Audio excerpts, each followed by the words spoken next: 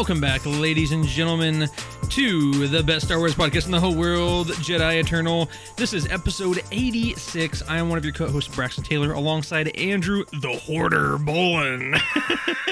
I walk in, every square inch of the studio is covered in stuff today. He says it's part of the job. I don't know. Hey, listen, part of the job.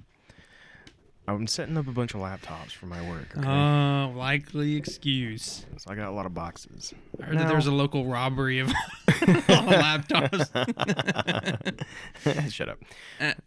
What? Okay. I love how the beginning of our podcast, like as the intro's playing, we both sit here and like try not to move or say anything. Just it's like dead silence. It's like the quietest we've been all day. Is in don't that move. moment. Don't blink. Don't even breathe. Yeah, I know. It's an interesting juxtaposition to what we usually are doing. And yeah. Mm-hmm. So anyway, we're glad to be back in the studio. Unfortunately, we had like a billion things come up at the last second. Well, some of it was planned, some of it was last second last week for both of us, and we just could not get together. So we do apologize about that, but we are glad to be back, and yes, we're going to be able to cover both episodes there's the previous one and this new one, yes. Episode of Andor. That's going to be our main topic. But before we get into our regularly scheduled stuff here, as we do every episode, we do want to push our Patreon. So just a very quick spiel here, because 99.9% of you listening probably already know this, but we have a Patreon. Why haven't you already subscribed? Yeah, if you already know this, why haven't you subscribed? But for real though, we have a Patreon, and there's a single tier right now for only $5 a month. And in that single $5 tier, you get several different things. So if you are someone who really enjoys this podcast, of course, that would be just one reason alone to subscribe. But if you like hearing our stuff and want to get it as soon as possible, you get early access to everything that we post. So whether that be our podcast episodes, our Let's Play episodes, anything that we push out, you're going to have exclusive access to that first before anybody else will. Secondarily, we do, and this is kind of a bigger thing here, that is you get access to our Patreon exclusive podcast called And Other Stuff, where you guys get to listen to a podcast by yourselves. You know, nobody else can listen to this except for those who are subscribed to our Patreon. We have a lot of fun with them. We do have a lot of fun. We talk about basically anything and everything other than Star Wars. Sometimes Star Wars comes in because it is a part of our lives, but it is basically every other thing other than Star Wars that we try to talk about. So our own interests and hobbies, things that are coming out, such as games, movies, and TV shows, whatever we want to talk about. Some would say we go straight up ham in those ham episodes. Boning. Ham-brony, exactly. It gets a little wild, a little wacky and wild up in the it is a fun time. And so if you want to have a more just kind of like laid back, just fun conversational type, sometimes it is a little like discussion between me and Andrew, and it gets a little deep depending on what we're talking about. But it is fun though. Like Assassin's Creed. Yeah, so it was supposed to be like a side topic that I individually brought, and we ended up being like probably three-quarters of the episode. I think it was at least 45 minutes worth of Assassin's Creed. So if you like Assassin's Creed, yeah, you would have loved the last episode. You're going to love the last episode. But we do have 8 or 9 episodes on there right now, so that is each at least an hour of content. So there's plenty of for you to. And if you subscribe now, of course, you have access to what I believe is 8 episodes. But the October episode has not been posted yet, so stick around. If you go ahead and subscribe now, you'll be getting a brand new episode this month here, probably in the next couple weeks. So. Exactly. So the last thing we will say is part of our $5 tier, you will become a patron, of course, but you also become what we like to call a producer of Jedi Eternal and other stuff. And for those 2 shows, you get to have direct say in what we do, how we operate. If you have suggestions or things that you would like to change, you know, our ears will be tuned to you guys first and foremost because you are our producers. But last but not least, one thing we do like to do is that we like to shout out each of our producers/patrons each and every episode that we do. So Drew, who is our patrons? Yes, our patrons this month are JB, Josh and Birkinshaw, Tara Bolin, Grayson David Gill, Alex Mason, Jay Camdar, Jenna Evans, and Promise Quick. There you go. Wow. I had to do that in a new voice. Yeah, I'm sure they appreciate Did that. you? Yeah, I think they like did. that. Did you appreciate it? I did, yeah. Okay, yeah. I was kind of mixing it up, a little announcery. I like that. Yeah. Yeah, so thanks to each and every one of you who are our patron and producers. It really does mean a lot, and it does help us, to do some stuff. We have been able to buy some new gaming stuff for our Let's Play episodes and just different things like that. Helps us cover some subscriptions that we have to pay for. It doesn't cover all of it, but it does help. It definitely does not cover all of it, but it definitely does help, and we appreciate every single subscription. So yes, very much. Let us not belabor that. Enough of the dilly-dally. No dilly-dally. Enough dilly-dallying, you scallywag. Let us get straight into... No dilly-dallying unless it's a dilly bar. Okay. Anyway, let's get straight into what they came here for, and that is all things Star Wars. So we'll go ahead and get into our news this week, and that is Star Wars Tales of the Jedi reveals its poster 3 weeks ahead of its release date. So, Tales of the Jedi is kind of a 6-episode, a little anthology type thing. It's going to have 3 episodes for Count Dooku and 3 episodes for Ahsoka. That's going to go through their life, but they're more of like short stories. They're not inherently full-length things. They're not even calling them episodes. They're calling them shorts. Yes. And that's very important to think about as we get this series, because you don't want to come in disappointed. Right. And secondarily, what's interesting, if you follow this at all, Dave Filoni, when talking about this, actually almost referred to them as visual poems. They rely more heavily on visuals rather than storytelling, which is going to be definitely interesting. But yeah, it's been said maybe not a whole lot of dialogue should be expected within the series. Right.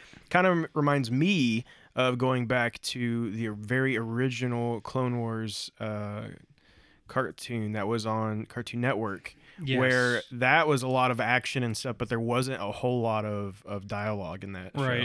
Right. So, with that said, our news piece was that they released their poster for this show, or this collection of shorts, whatever you want to call it. Yeah. And it's a it's kind of the classic floaty head poster, but there's a lot of really cool people in this that we are very recognizable, obviously. Yeah, so. And I really like this poster, and as you'll see, and if you have not seen this poster, you can see it on our Facebook or Instagram. Yes. We have posted it on there.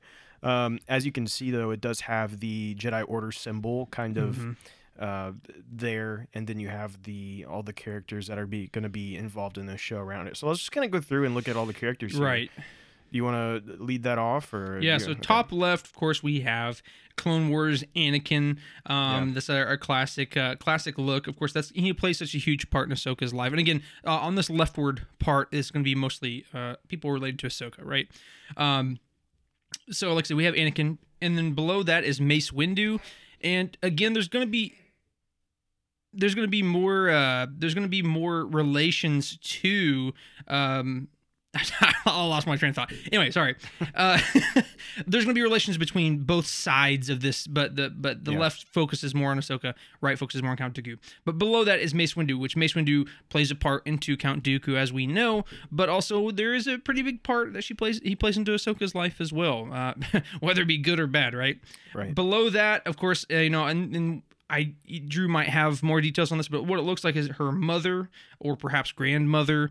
It is another Targruta that is much older. So I can't tell for sure from that image. I think that it might be like the grandmother. She has like there is like a grandma that is kind of like, they treat her kind of like she's like the patriarch type for the whole like village, or matriarch. Sorry, let's get it right here. for the whole village. And then I think the one below that, I believe that is Ahsoka's mother. Right. Holding baby Ahsoka. Baby Zoga. Baby Ahsoka. Baby Zoga. There. Yeah. So we see those, and obviously that's going to be the biggest part for her side of things, right? And below that, it looks to be like some sort of Sith character.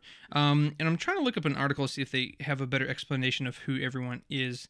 Probably would be a good thing to find out beforehand. But what it does appear to be some sort of Sith character is like a red lightsaber, right? And some sort of... Yeah, so I don't know if this is supposed to be some kind of Inquisitor.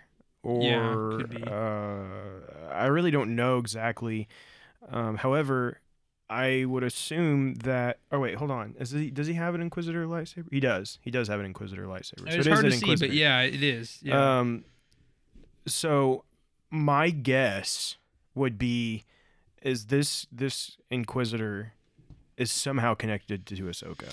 Right.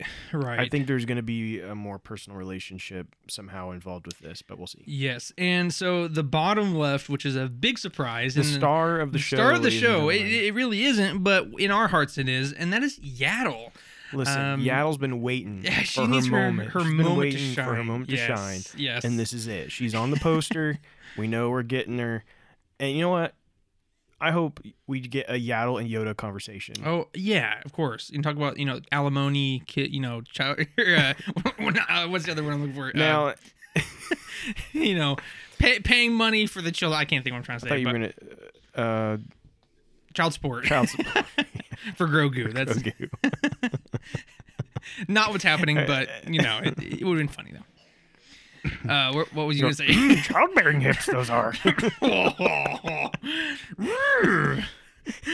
Very beautiful you are. Oh my! Give me a child, you will. I can't believe you would say that. Okay, let's go. Okay. Well, yeah. So what's interesting about what's her face? Sorry, I'm so Yaddle is that Yaddle does not talk in the same way that Yoda does. Yeah, that is very true. Yeah, and so people were like, it's funny because I can't remember, this discussion was coming along, I think in Mandalorian when the reveal of Grogu, but some people were under presumption that for whatever reason that Yaddle was not canon for some reason, but she is in fact she's only in one movie and for just a short moment, but she is in Phantom Menace, right? Part of the Jedi Council.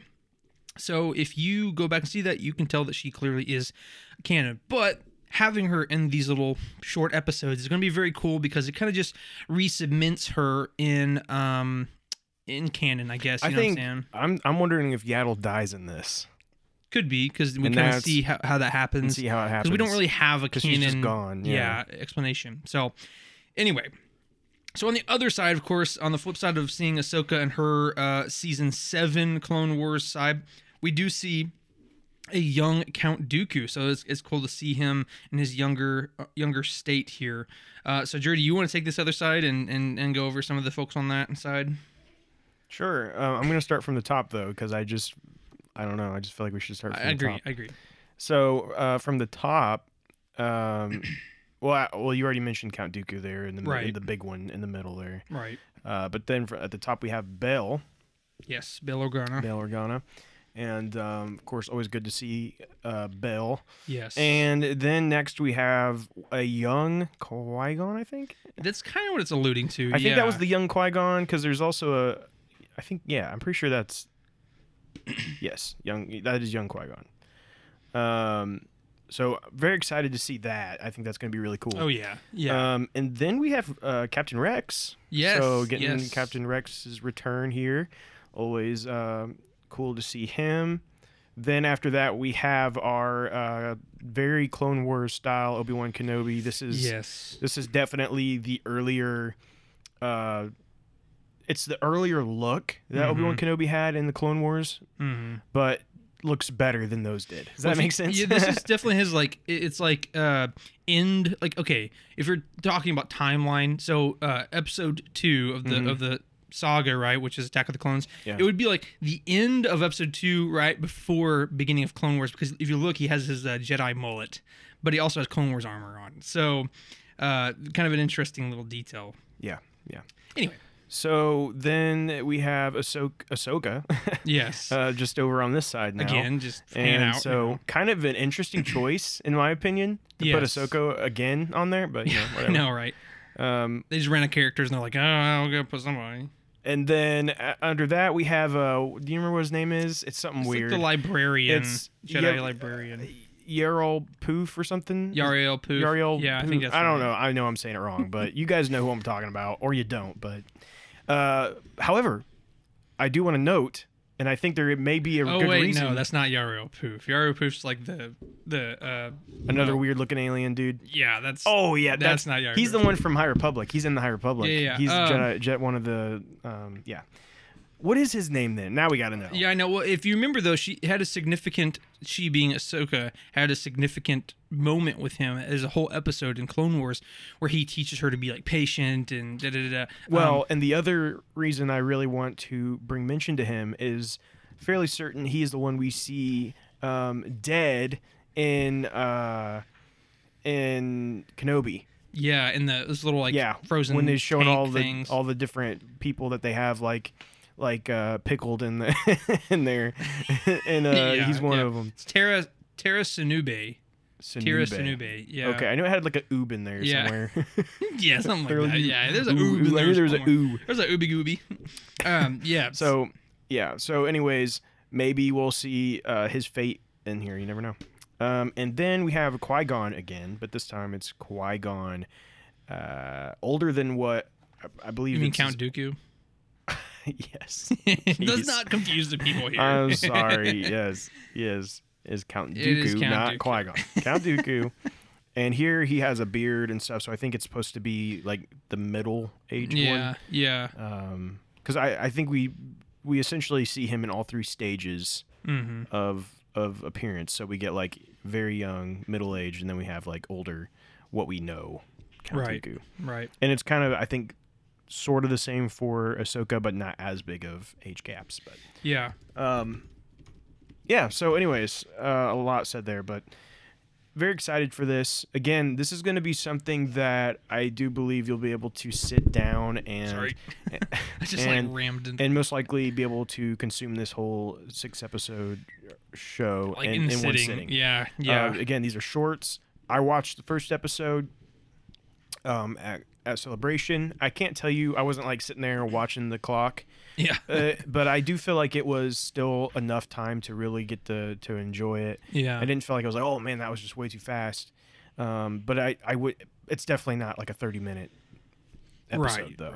Right. I would expect more like 15 minutes or maybe 20. And there will be 6 of them. So there will be 6 of them. Yeah. So all that together will have a good feel to it. Yeah. And just an update for that, we will cover those, of course. We will have a whole review of the entire thing. Yes. In one, and so that might be a pretty big discussion. Yeah. I want to figure out how we do that with Andor. We'll let you guys know exactly if we maybe make those into 2 episodes, or I don't know. We'll talk about it, but let us know if you guys have a preference on how we do that. Yes, if you want absolutely. it all in one episode, us to review both the Andor episode of that week and this whole thing, or if you'd rather us do it separate, like either or. Yeah. Anyway. So, but in the meantime, if you want to see that poster, like Drew said, you can go to our Facebook page. It's posted there.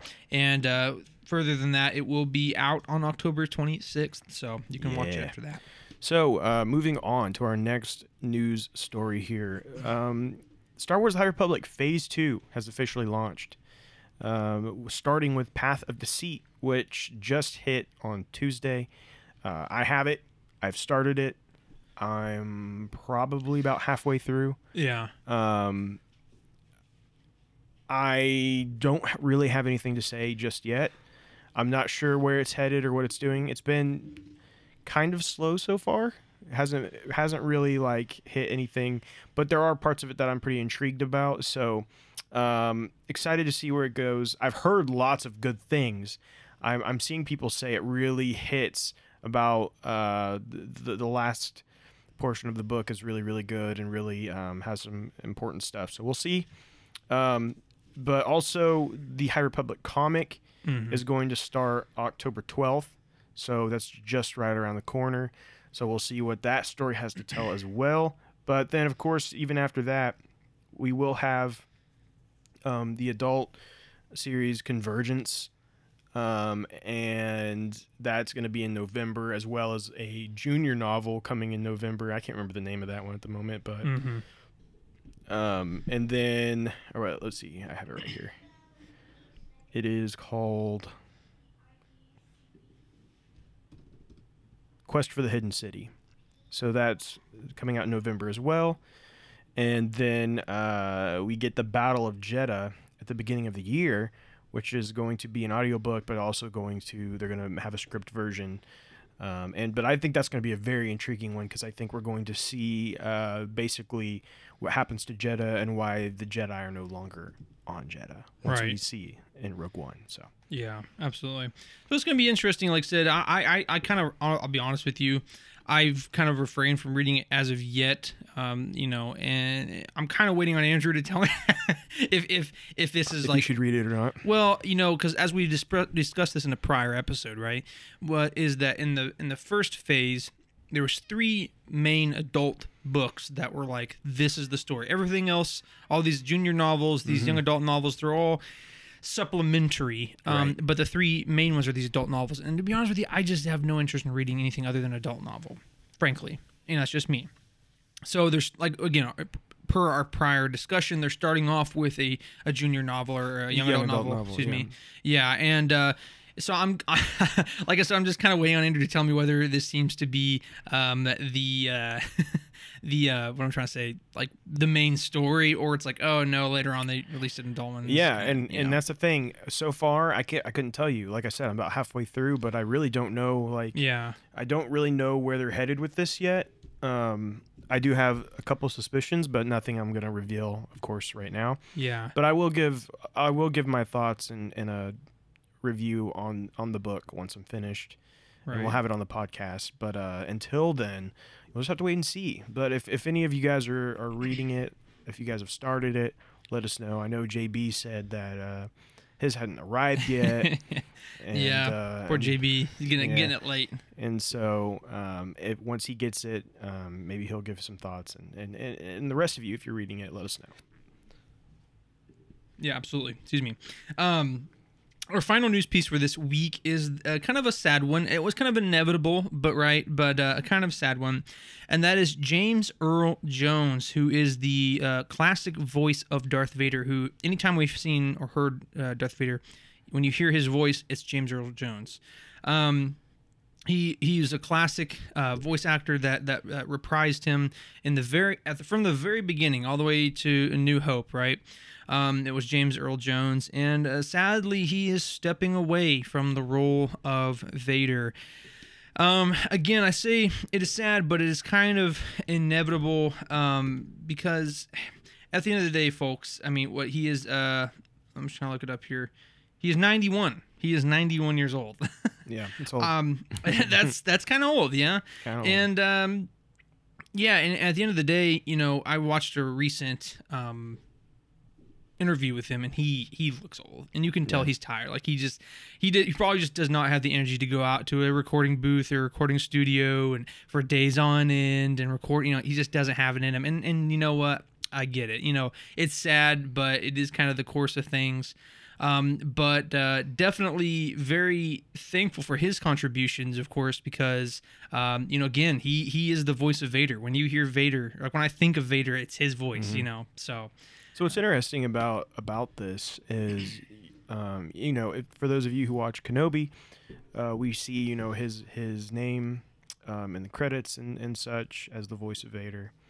And what's interesting though is that he did not actually voice Vader in Kenobi. Not really. It's kind of weird, but he basically said he was ready to wind down, and so when it came to Kenobi, he didn't really seem too interested, and so basically they had him sign off to allow the team to use his voice recordings. Yeah. And they essentially created a system to where they could utilize his voice, and recreate it with like some kind of digital voodoo, right? And so that is how we get it in Kenobi. And honestly, I couldn't tell. No, until I read about it afterwards, I would have never thought. Yeah. So, but it's interesting that like instead of them doing like an official like, hey, thanks to to him for all of James Earl Jones for all of his time as Vader and stuff, and now he's going to they instead they're just like still putting his name on the credits and kind of letting it just go under the radar that he's not actually coming in the studio and doing this anymore. Right. Yeah. But yeah. But I mean, still, regardless of him coming or not coming into the studio, at the end of the day, it's still his voice. I mean, they kind of gotta give him credit. And plus, again, you gotta give him credit. He's the institution. I mean, even if they did have somebody else come in as Vader, they still gotta give him some credit. You know right. Anyway, so kind of sad news, but it is part of it. But thankfully, though, on a brighter note, is that they've worked out with him and his family, and with technology, that even though he may be stepping down from the role, we're still gonna have more beautiful, deep, bassy James Earl Jones voice as Vader in the future. Oh yeah. So, all good stuff. So that concludes our news for this week. Now we're going to go into our rumors very quickly. And the first one is that we have a new update which reveals expected debut window for Star Wars Acolyte. And again, of course, this is just a rumor, but we've been hearing some whisperings and some rumblings about Acolyte recently. In fact, I think it was even just our last episode we were talking about the Acolyte a lot lately. Yeah. So it makes sense that we're getting some rumors as to when it's supposed to be releasing. So Drew, what do you have on that? So the Bespin Bulletin has revealed that the Acolyte is set to begin filming this October, all the way through to May 2023, indicating that a potential 2024 release date could be expected for the series. Nerdist recently noted that the Acolyte could be released in either late 2023 or early 2024, which kind of, again, lines up with this timeline that we're getting from the Bespin Bulletin. Yeah. So I would say this is pretty accurate. However, it is, of course, kind of disappointing to think that we still have to wait that long. Mm-hmm. But I mean, I think if we can get this in early 2024, that would be pretty great. Personally, I was hoping for a late 2023. Yeah. But that's probably going to be the Ahsoka spot. Yeah, if I was guessing. I think we were talking about this this last episode. So I would say that's going to kind of be where Ahsoka will be. So it makes sense that this will be the maybe spring or summer show for 2024. Yeah, makes sense. And again, since we haven't heard basically anything, it kind of just makes sense that it's going to be that far out, because they're still kind of solidifying everything, who's going to be in it, what the story's going to be, the principal filming and all that stuff. So right. Yeah, it makes sense it's going to be that far out. So it is interesting that we're kind of starting to hear a few things here and there. So yes. So moving on to our next rumor, Disney's ambitious plans for Star Wars gaming's future reportedly revealed. Now, we've talked a little bit about this before, but again, it's kind of been brought up, and so it's starting to really gain some ground here. And that is that Disney has requested that Lucasfilm ensures a new Star Wars video game is released every 6 months. Whoa. Yeah, so, that's interesting. There's, one gigantic issue in the world of game development, and that's crunch, right? Right. As we've seen in the past several years, that's happened to almost every developer, every studio. That's been an issue with almost every AAA title that's came out. Yeah, right? Yeah, it's been a ongoing issue for many, many studios, many different games, and it's the age-old story of, crunch. We want to release this game by this date, so you guys are having to work super long hours, long days, and you're not getting any kind of bonuses for it, et cetera, and then they're worn out, they're upset about it, and then you got them saying, well, their game's not ready, and and you have the corporates saying, we don't care, this needs to be released by this time so we get our money. Exactly. And you saw it with Cyberpunk, you saw it with we could go on. We could start most of the past couple Call of Duties. But these games being released before they're actually ready, and the developers know and possibly are arguing that they aren't ready, but they get released anyway. And I say all that to say, Disney pushing Lucasfilm to, and again, this is a rumor, but if Disney truly is pushing Lucasfilm to release a Star Wars game every 6 months, that doesn't sound very good to me. Yeah, I mean, what are they going to be putting out each of those times, and B, is that enough time to really dedicate? Is that enough time to dedicate what you need to create a good game? You know what I'm saying? Right. Which now, obviously, we would assume that those are all under different studios or different developers or whatever. Sure. So they're having their own individual time to work on it. But again, it's still a pretty ambitious thing, you know. And and the last thing I'll say is, like, we also don't want to get burnout on Star Wars stuff too. Right. And I think if you have enough teams involved, and we know there's actually quite a few teams working on Star Wars games right now. A lot of different rumors out there, but also confirmed Star Wars games that are being worked on right now. Yeah. And so if you have enough of them, then sure, maybe they can strategically plan it out to where they have plenty of time to make these games. But we saw it actually in the last Lego Star Wars game. Yeah. That, you know, there was a lot of crunch going on with that, unpleasant working conditions, to the point of a lot of complaints coming out. And now the game itself, I think, actually came out and is pretty impressive, really. Yeah. And we enjoy playing it, but you know, you see the vast worlds of that game and stuff, and honestly, to me, I'm like, man, maybe they shouldn't have forced them to put so much into this thing. And maybe that would have kind of been less about on the crunch. But I think that if you have a game coming out every 6 months, and they're like, okay, there has to be a game every 6 months. Right. So once they get to a certain developer and it's their turn and their game's not ready, are they going to force them to release it anyway? Yeah. Or are they going to say, oh, well, okay, we're going to push it back. We're not going to have a game until a year later now instead of 6 months. You know? And yeah. how's that going to go down? And is that going to be acceptable?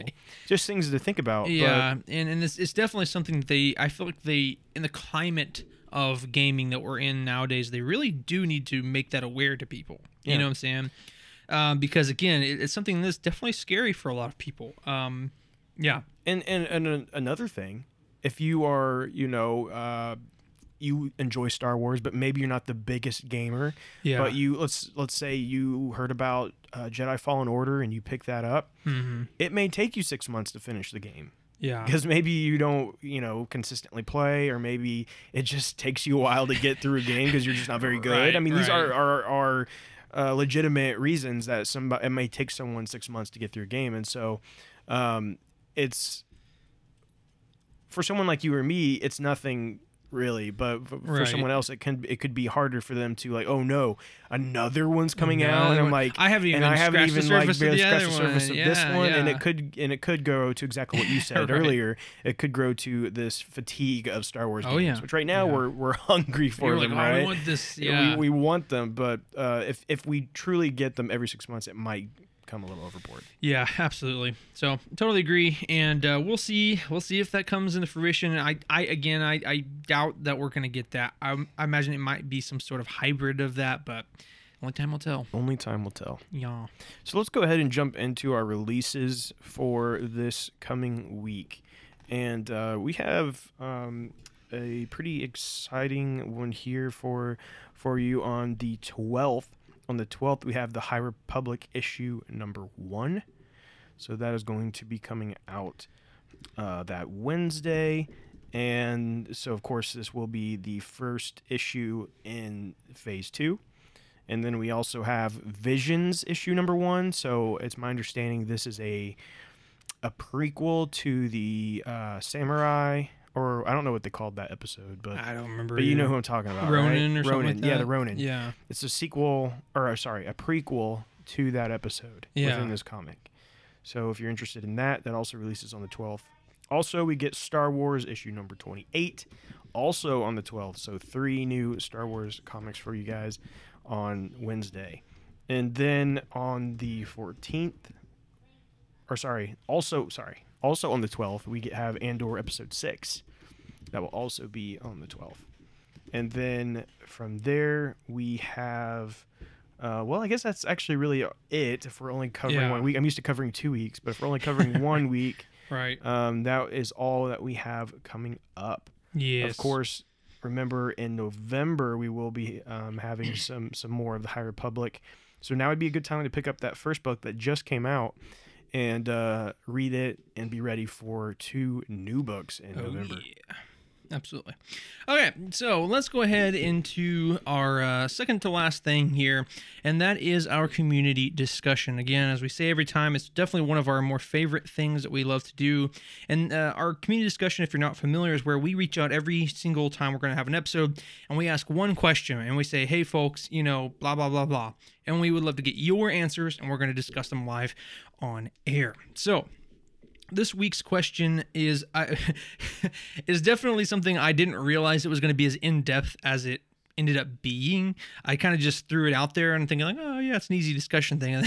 We got people that we got care. people we got people like writing books. And then the more I thought about it, I'm like, oh man, I have like quite a few things I could say, right? Anyway, the community discussion topic for this week is that now that the Skywalker saga has been concluded, and we have had time to watch all of the movies, or several times for many of us, what is your favorite and least favorite things about each trilogy?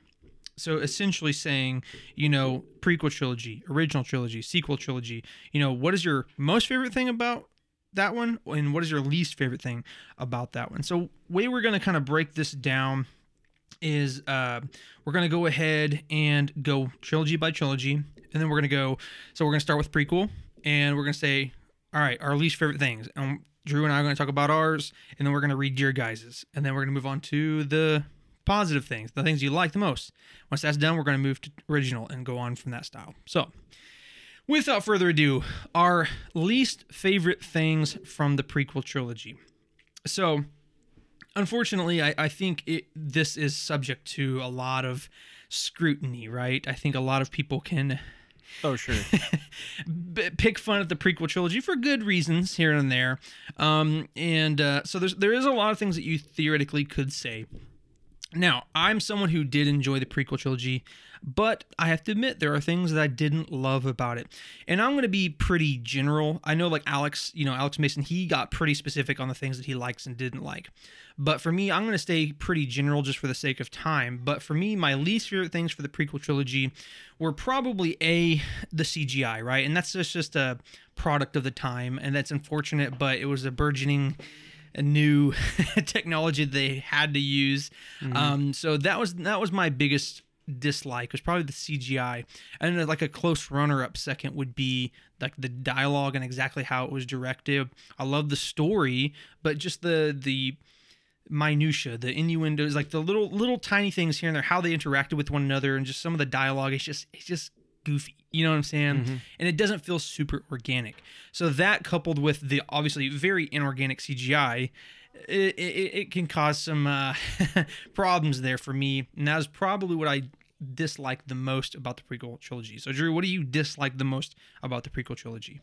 I think for me, it's definitely the kind of what you're saying, the dialogue, the kind of the, I guess it's just George Lucas's direction with the acting. Yeah. As much as I love, parts of the prequels, and we'll get to that, of course. But I think that that for me is that when I go back and I watch it, some of the dialogue is like, ooh, or the acting, you're like, oh, with Anakin sometimes, ugh. You got Jar Jar Binks just going around. You're just, ugh. I do a lot of those while I'm watching. Like, it kind of just cringes here and yeah. There. Like, but and I see where you're coming from with the CGI, but I'm a little more forgiving of that, I guess, because I understand the time it was, and at the time it was pretty impressive to people when they watched it when it first came out. But I think for me, I kind of just have learned to kind of overlook it because I know it was made back then. Right. So I don't think about that as much. But for me, it's definitely, I have to say, the dialogue and just the overall acting in the prequels is can be rough. For sure. This thing, and I don't want to get too deep in the weeds on this, just you brought it up. It's like the only reason I give it some flack for the CGI is because we have movies such as Lord of the Rings, right, that came out the same era, and it still holds up to this day because they didn't really lean heavy into that CGI. Now I know it's harder.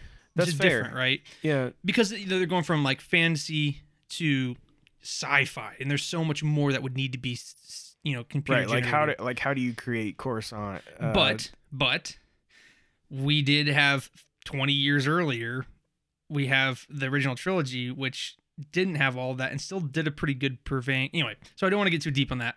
That was my only complaint, because like, Sure. it is a product of the times, and I do look it over it, but fair point. Lord of the Rings and the original trilogy both show that like you could work around. Anyway, so I don't want to get too deep in the weeds on that.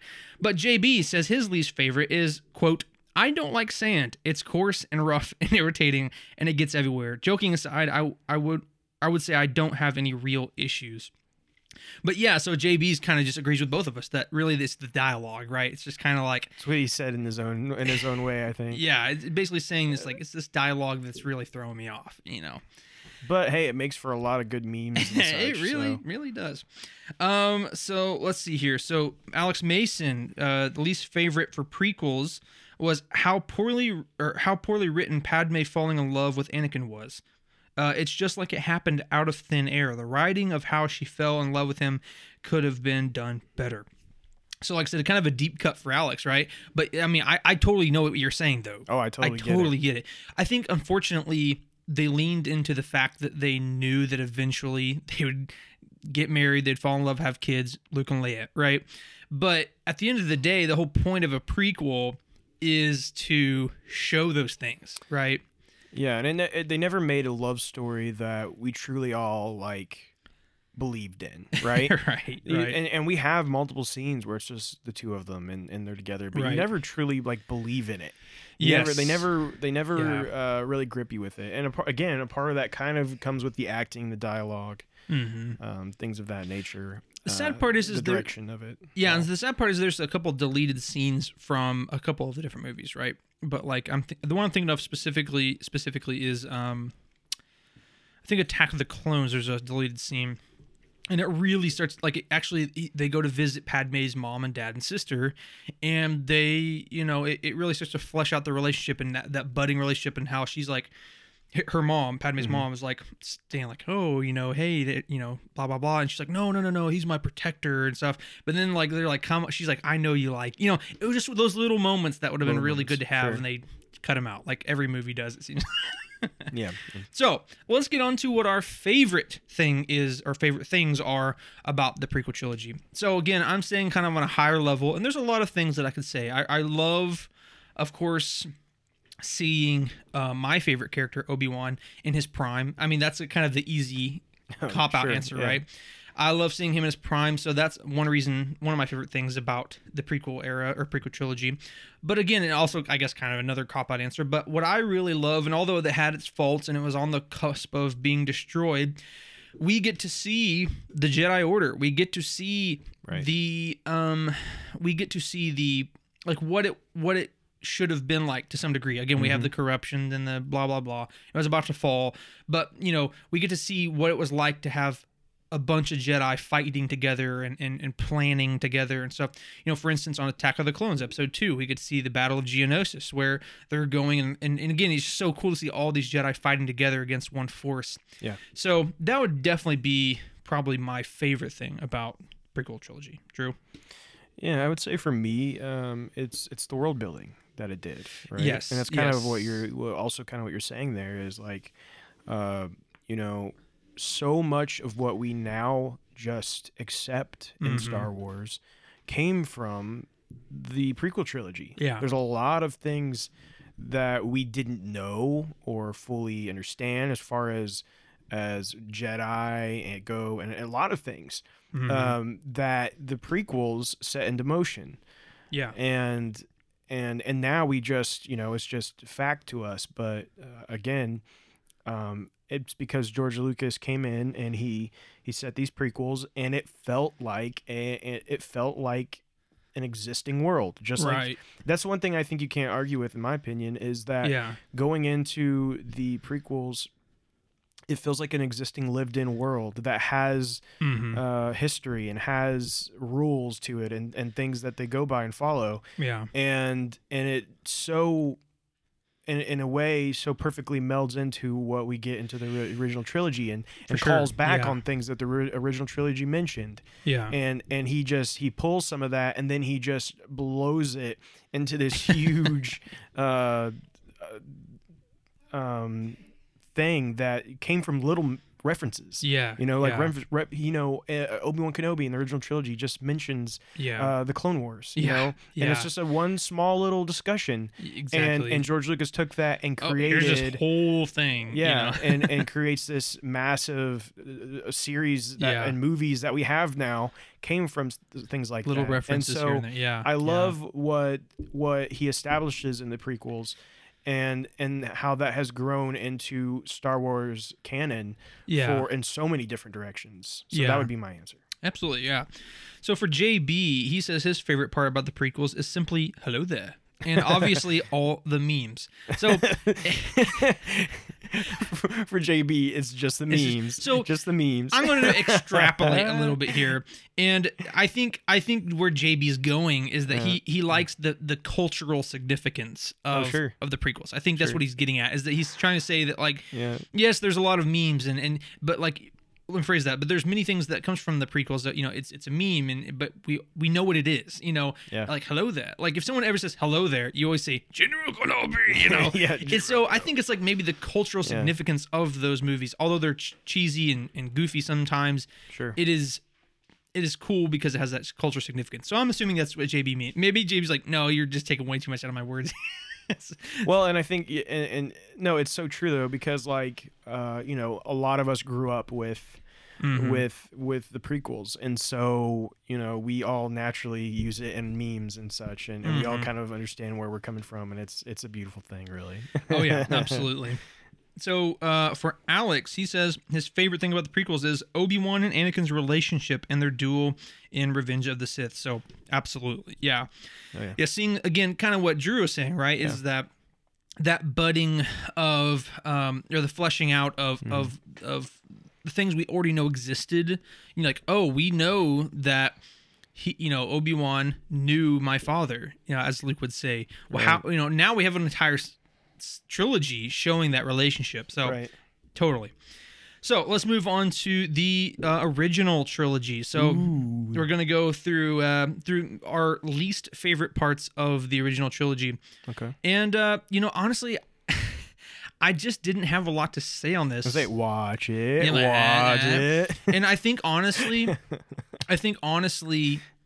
my least favorite parts.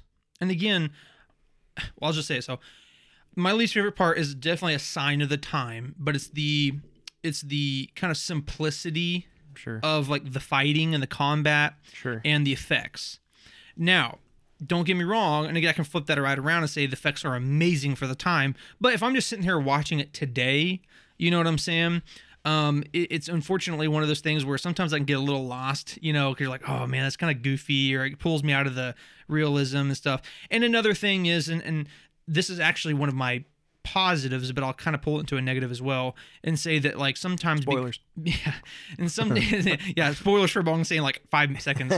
But one thing I also kind of don't like about it is just the fact that, again, a product of the time is that sometimes it can be a little slow, and it's just like it drags on in some places just because in this time of the 70s and 80s, that was just how they wrote movies. Like there would be scenes where like people would just be walking for like 45 seconds. They're like, why would you include that? You know, and it's not that bad in the original trilogy, but there is some of that kind of stuff in there. So at the end of the day, I don't really have any huge complaints with the original trilogy, but if there was something, I would say that. So what about you? I'm in the exact same boat as you. I think if there's anything with the original trilogy, it's all just related to the fact that, you know, it is, you know, very old at this point, over 40 years old. Yes. And so, you know, it kind of comes, there are flaws to today's standards because of that. A lot of it comes with, you know, design and things of that time. So it's, again, kind of like what I said with the prequels, easy to look past because of those reasons. And understanding some of that, but I do think it does kind of hurt it a little bit now when you go back and watch it, and you know, and you see like, man, and like you know, a perfect example, you know, Vader and Obi-Wan Kenobi's fight, right? And to this day, it does kind of hurt me when I watch that. You know, like, you're thinking like, of what it could be so been. much more. It could have been so much more. And some people have made it more. Yeah, there's some pretty cool edits out really there. Cool. Yeah. But you know, and here's the thing, you know, one day you know, you can be absolutely disgusted with me, but you know it's true. One day they're gonna remake the original trilogy. One day we may be old. We may be gone. We may be gone. I doubt that. I don't know, but one day Disney's gonna go, you know what? We're restarting. This is such a profitable franchise. We're restarting. We're gonna just reboot everything. We're starting with the beginning. Yeah. And you're gonna and they're gonna remake those. We will make it into our own image. But that's absolutely a terrifying thought to me. Yeah, I mean, absolutely terrifying. But yeah. Anyway. But again, it's just kind of the sign of the times with it, and it's hard to even call it a flaw because it is literally just because of the time period, and it was still very impressive. I was gonna say, and at the time in which they created it was actually like the most mind blowing like innovation. Yeah. But anyway, right. So JB's least favorite thing about the original trilogy is how Luke is portrayed in A New Hope. He is a typical teenager with teenage angst, I suppose, but compared to what we now know of Leia, how she is involved with all sorts and stuff, that just seems so silly to me. So I definitely get where you're coming from, JB. It is kind of weird, right? Because we get Leia, who's just like, she's this established leader and she's fierce and she's grown up and she's already went through all of this stuff, right? She's already went through this entire Kenobi series as a child, going and fighting and doing all this stuff and blah, blah, blah. And then also now we finally get to Luke in New Hope, and also now he's just some goofy kid trying to go get power converters from Tosche Station, arguing with his mom and dad. I mean, I get where he's coming from.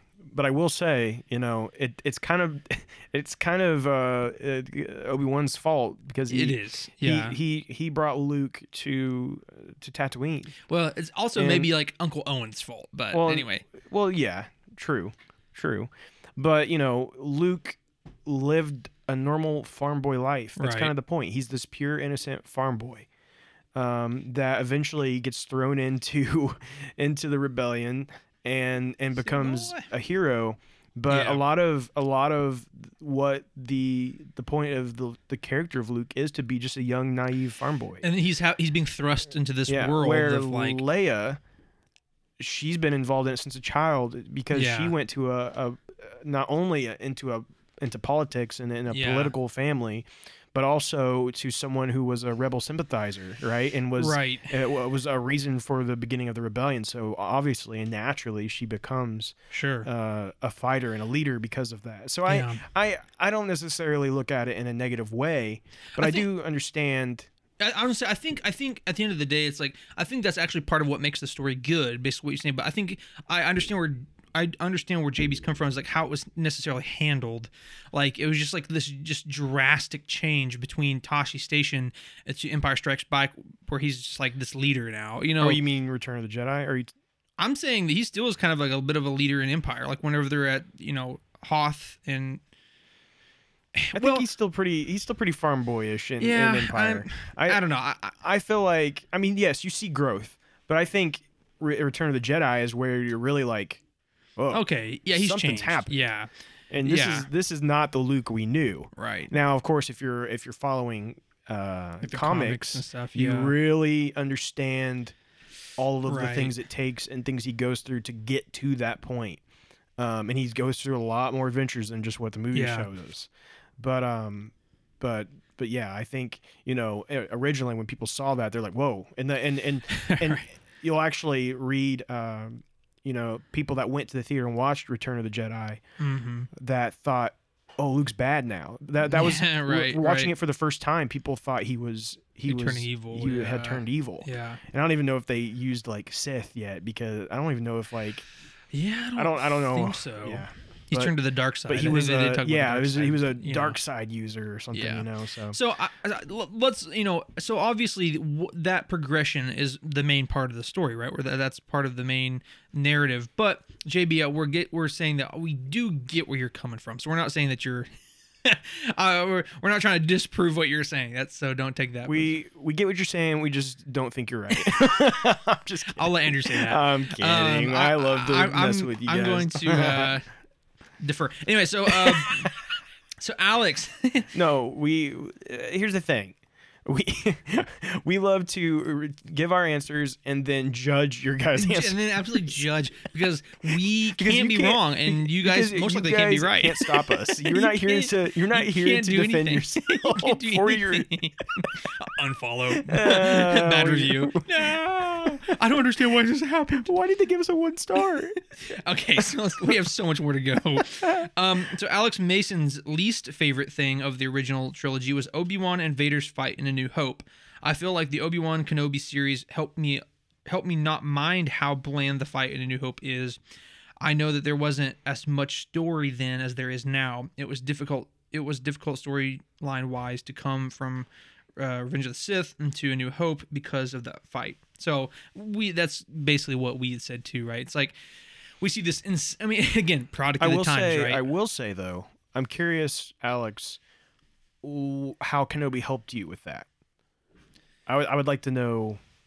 I would like to know more about that. Yeah. Please comment on this episode and tell us. I think honestly, I don't know how it helped him, but I will say that maybe seeing another good fight brought his hopes up, or you know what I'm saying, like it made him happy. Well, I just know if there was something plot wise that made him like it. Yeah, I don't know if there would be anything plot wise. So yeah, please let us just know. Curious on that. So, all right, so moving to our most favorite things of the original trilogy, and again, it's such a generic answer, but it's like I think with me the most favorite thing of the original trilogy is simply just the story. I mean, this was the grassroots start of Star Wars, and it truly was just a phenomenal story. Like if you were just to strip it all away, take away the sci-fi elements and stuff, it really was a really good story of, again, like you said, this farm boy who is naive and whatever, being thrust into this world of chaos and imperialism and whatnot, and having to fight against that and learn how to become a man in that. It's the hero's journey. It's the classic hero's journey, right? But then on top of that, seeing this crazy, wild familial relationship between his sister and then his dad and then all this stuff, it was a really good story, and that has to be easily my favorite. And again, I guess if you want to dive deeper into that, you can say the character building and the world building is what I really enjoyed about the original trilogies, because they took their time with it, but it wasn't so much time that you get lost in the sauce type thing. I feel like they do a very good job of setting up what this world's about, who these characters are, their background, and how they intermingle with one another. And I think they do it phenomenally. That's definitely my favorite part. So, Drew, what about you? What's your favorite thing about the original trilogy? Man, what to say? I know. I mean, first of all, it's the beginning, right? It's what started it all. So, right. So of course that naturally, I love about it, and I love that, we have everything that we have today because of this original trilogy. Yeah. But what I will say, I think what I really love most about the original trilogy is the love and care that you feel when you watch the original trilogy. Well, it's making manifest someone's dream, someone's idea, and that is being fleshed out. It's like, today, so many movies come out, and sometimes you can sit and you can watch a movie and you go, oh, this was literally made just for money. Like they don't care about this. Yeah. They don't care about this this movie. They don't care about the plot. They don't care about anything. They've taken something usually from like a book that somebody loved and adapted on and it. they adapted it for money, and the love and the passion is not there. I was going to say it's clearly was never someone's passion project, Star Wars, especially the original trilogy, you can feel the love and the care and the passion. Oh yeah, throughout all three of those movies, and you can just see it so strongly. Yeah, I'll throw out a little love for the Mando series, Mandalorian season 1 and 2, because I feel that when I watch those.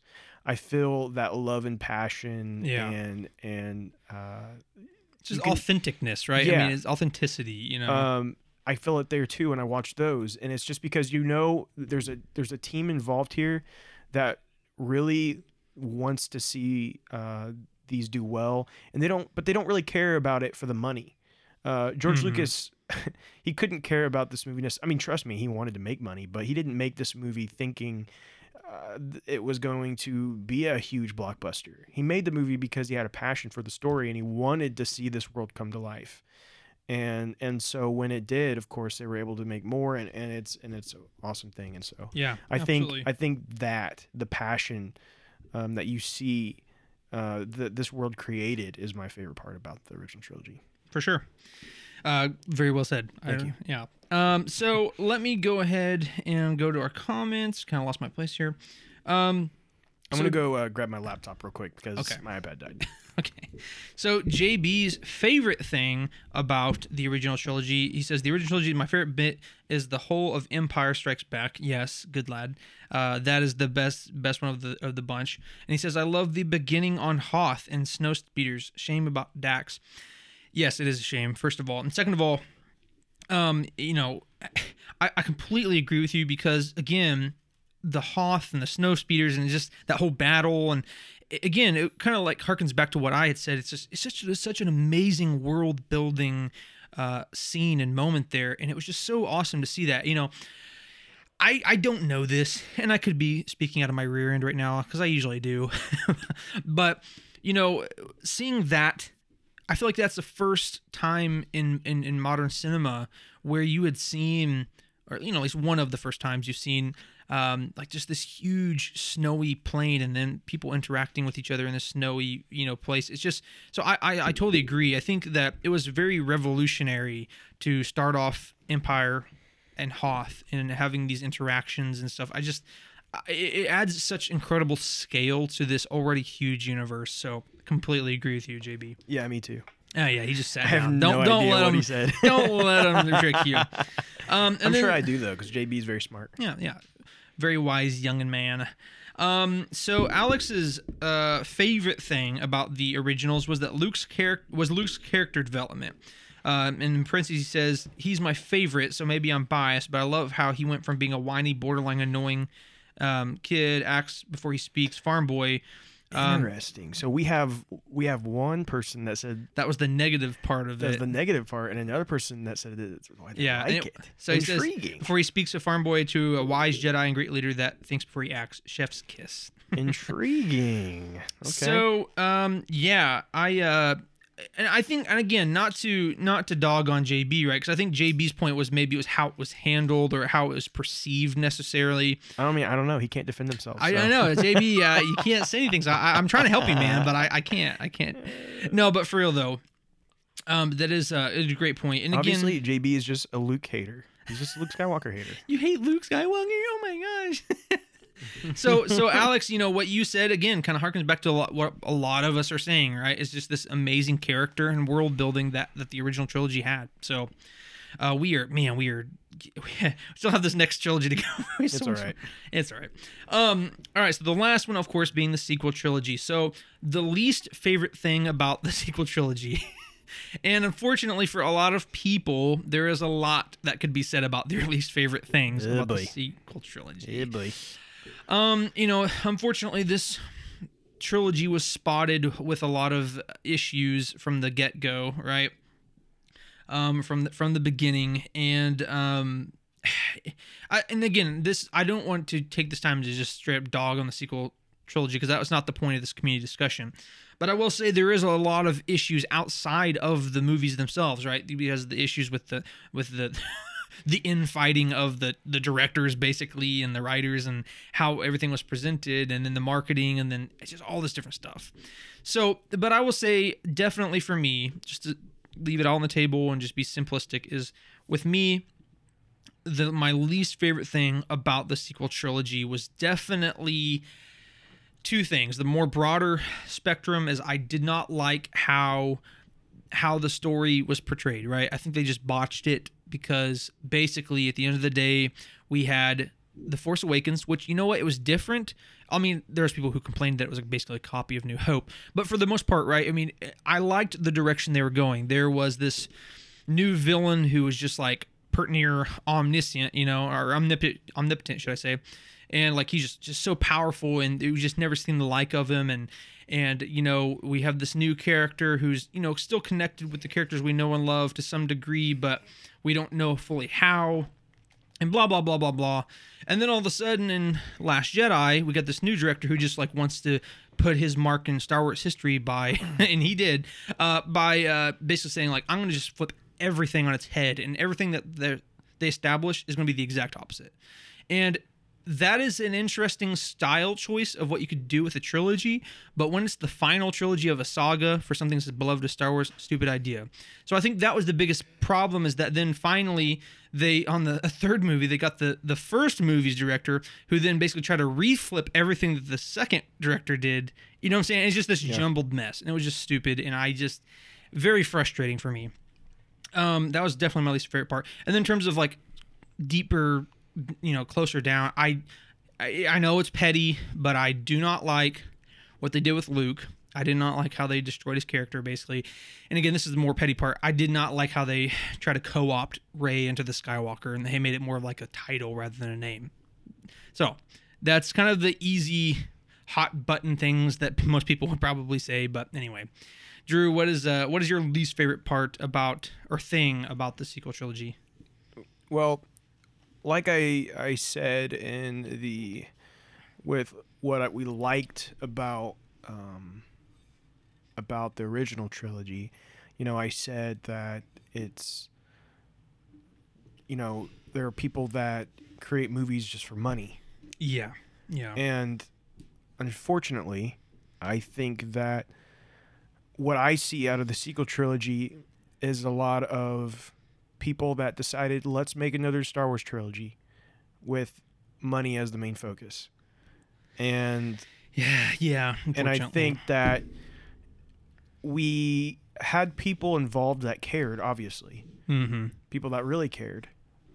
But never in a place that actually mattered, right? That actually mattered right. enough. The people who really cared were in a position that was kind of like lower level. You know, they didn't have the sway over things, you know. That's what it seems, at least. You know, because apparently what we get is, a lack of direction. And I've said many times how I feel about the sequel trilogy and how I feel, you know, it is a convoluted mess and it lacks direction. It goes one way and then the next movie goes another way, and just kind of like what you were just saying. Yeah. And I think that in the argument that is made, and even why they basically say they did what they did, is, well, when George Lucas started, he didn't necessarily know what his plan was. He just started it, but he did have a story. Had a different director. But here's the thing: George Lucas was George Lucas. It was his vision. It was his right? vision. So no matter who the director was, or the co-writers, or the ghostwriters, he was the one still there, and guiding and directing the story. And we don't have that person here. MCU right. has Kevin Feige. Right. Kevin Feige's hands are on everything in the MCU. Little grubby hands. And there's a reason why the MCU has stayed so consistent. And you know, some people would disagree with me maybe on that, but I think for the most part, MCU has been very consistent in quality and in its story. And I think that is because Kevin Feige watches all of it like a hawk. And Star Wars needed that. Mm-hmm. Star Wars needed that when they made that trilogy, but they didn't have it. And they did not.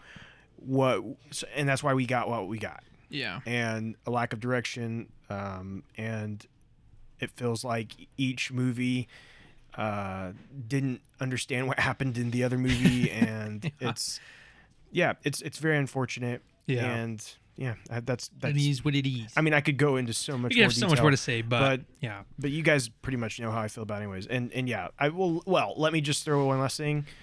They did Luke Skywalker dirty. That's all the rest. It's like, it's already been stated. It will be stated again, but I have to personally say it. I have to personally say it because it hurt me that bad. So JB's least favorite thing about the sequel trilogy was that is Finn. I really liked the character, but he was wasted in my eyes anyway. So he was wasted. He was wasted. There's a lot more that he could do or could have been, but especially starting in Last Jedi, all he did up until the end of Rise of Skywalker was just yells Rey's name. The entire trilogy teased him being a Jedi, teased him being a Force user, right? Yeah. And eventually becoming a Jedi, but never actually got anywhere with it. And didn't even do anything else with it. Yeah, it was wasted. I it mean, was that's still just being teased by the end of Rise of Skywalker. I was like, it's the end. What are you teasing for? Like, just end it, or say either it's gonna happen or it's not. You know what I'm saying? Anyway. Yeah. So yes, totally agree with you, JB.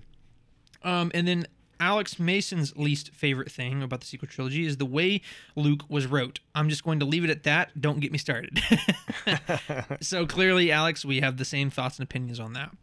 So last but not least, our favorite things about the sequel trilogy. And so I've said this before, and I'll say it again. Regardless of whether you like the directions of the movies and the story line and the character development, blah, blah, blah, you cannot deny the fact that they are beautiful, beautiful, well-made movies.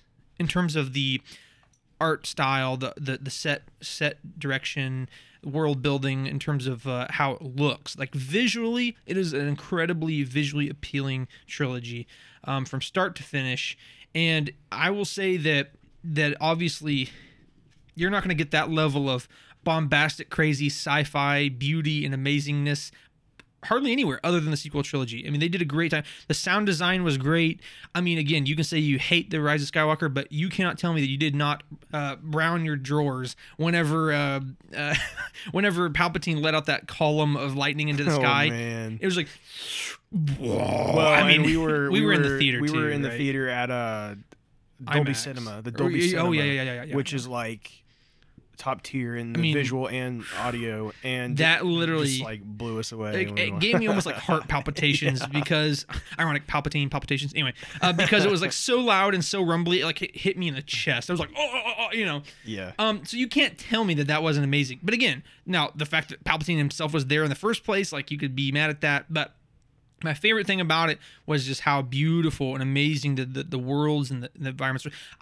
The worst part of the entire stinking trilogy for me was the Cantabite garbage in Last Jedi. But you know what? Cantabite was beautiful. They did the beautiful or great job designing Cantabite. Anyway, in terms of like a more specific thing too, I will say I really actually did at the end of the day like Kylo. He was probably my favorite character for sure from the sequel trilogy. Could he have been done better? Potentially, yes. Did I like the direction that they took him? Killing them, whatever else, right?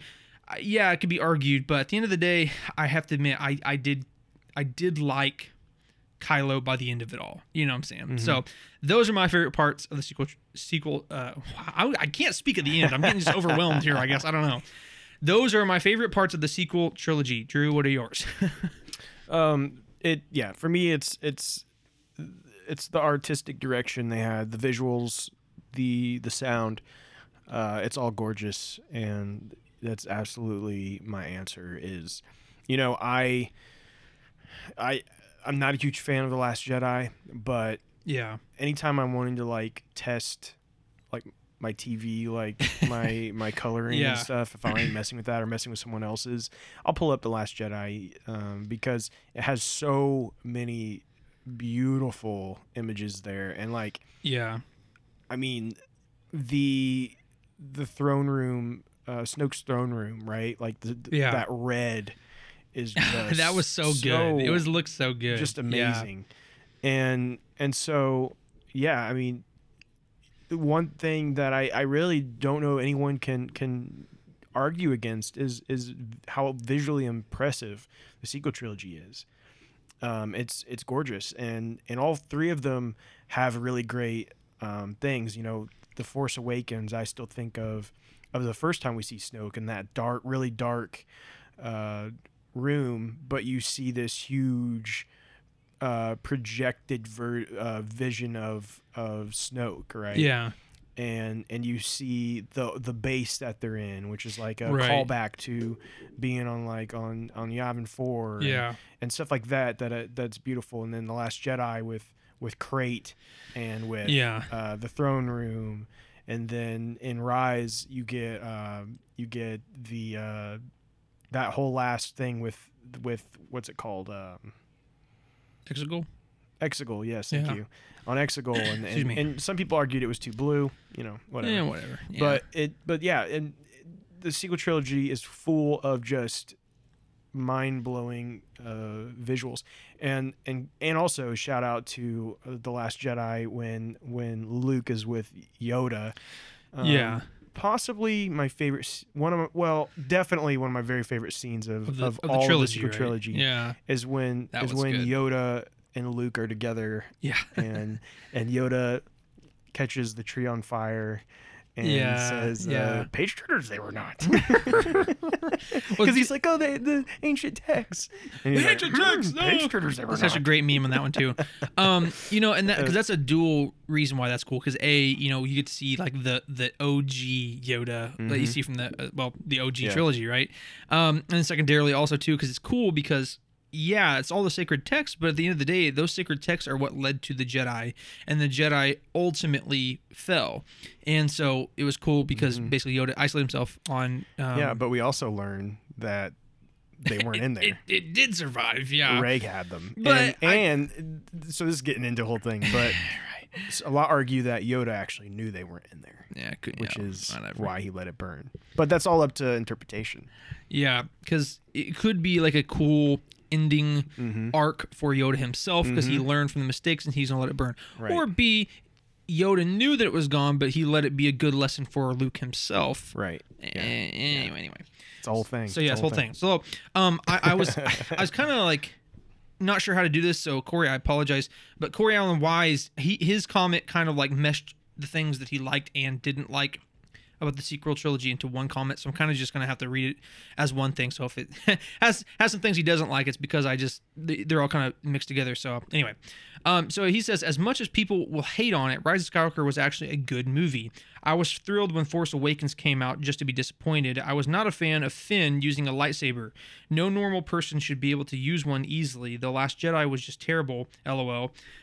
They did Luke dirty. Just glad we have the Mandalorian to redo him and make him what he should be. That's the short version. So and Corey, there's a lot to be said about a lot of the things that you mentioned. Kind of similar to what all of us were saying. Yeah, none of us liked what they did to Luke.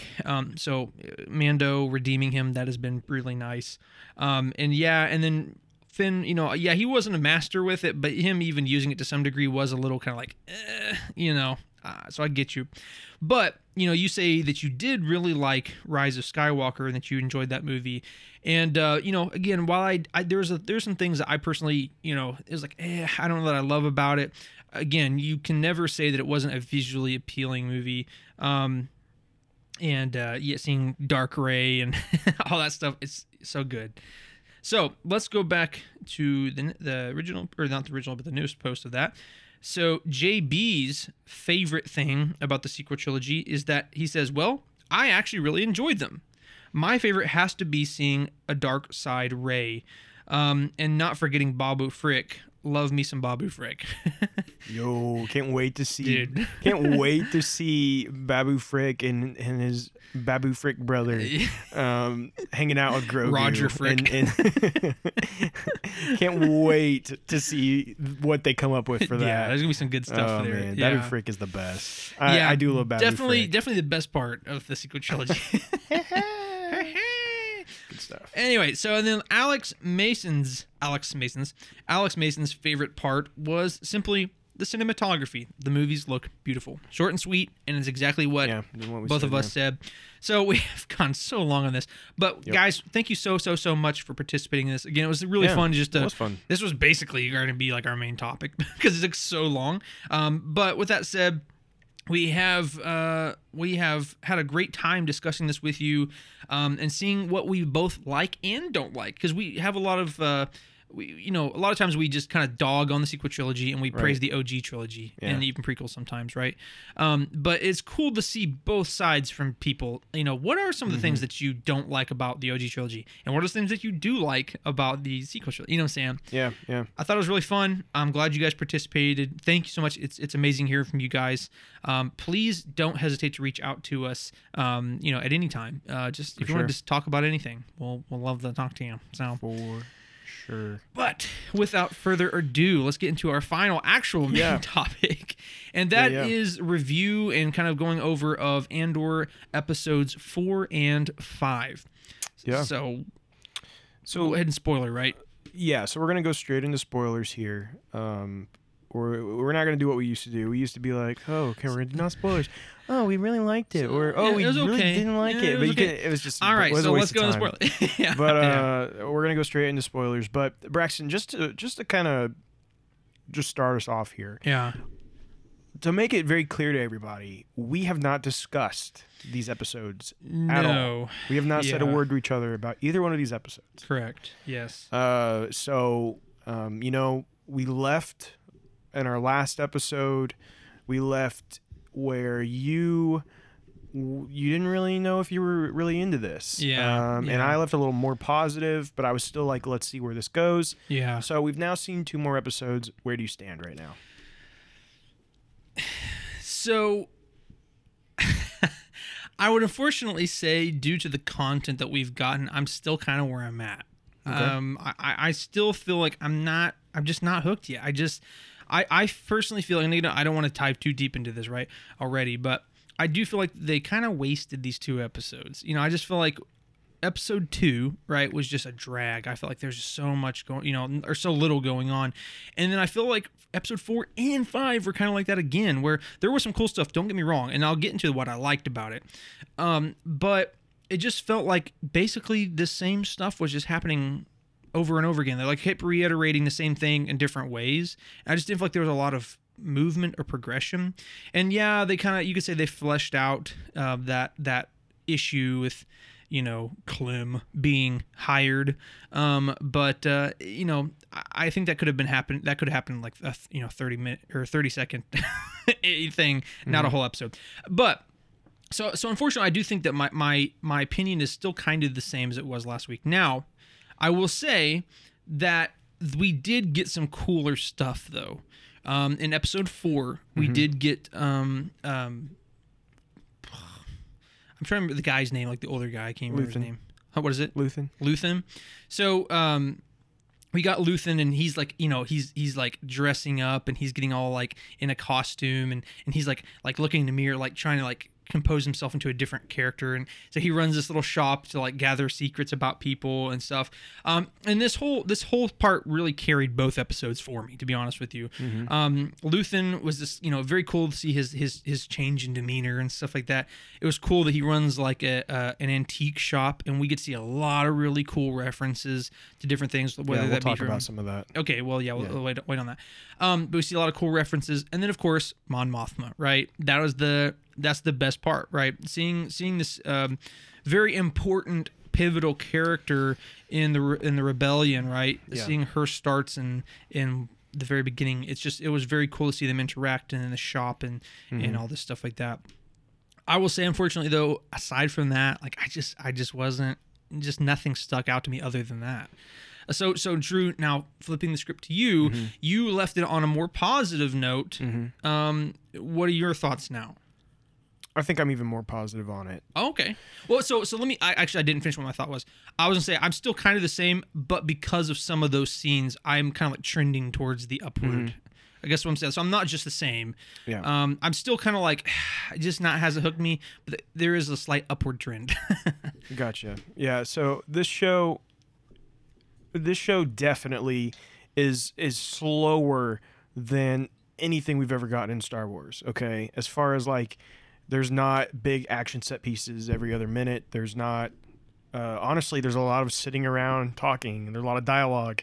And I think it's definitely more of a character study. You know, it's definitely a slower, more dramatic, just like a character study is the best way I can put it right now. Right. And kind of a character study on the rebellion in a sense, and the oppression of the Empire. And I think that it definitely has its slow moments, right? There's not a whole lot to. when I finish an episode of this, I'm like, okay, I'm not going, whoa, you know, like, yo. It's not Mandalorian where yeah, like I can't wait to watch the next one. Yeah, you like know? Mandalorian, you know, it's just like, and here's this big surprise, and here's this big. Yeah. You're not getting that in this. Right.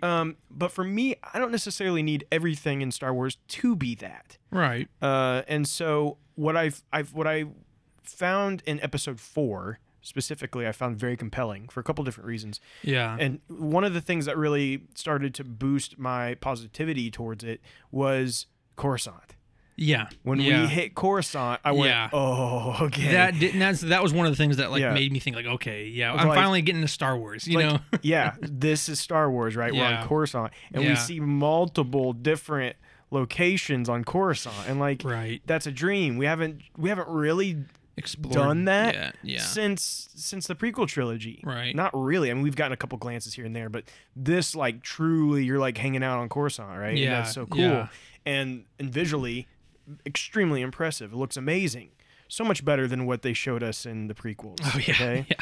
And Right. so I love that. But let's kind of talk through Episode 4, Yeah. and then we can kind of bring up stuff as we go. But it's the episode starts with Andor on the ship with Luthen, and he's discussing, you know, living in the shadows of the Empire, yeah. and Cassian's tending to his arm.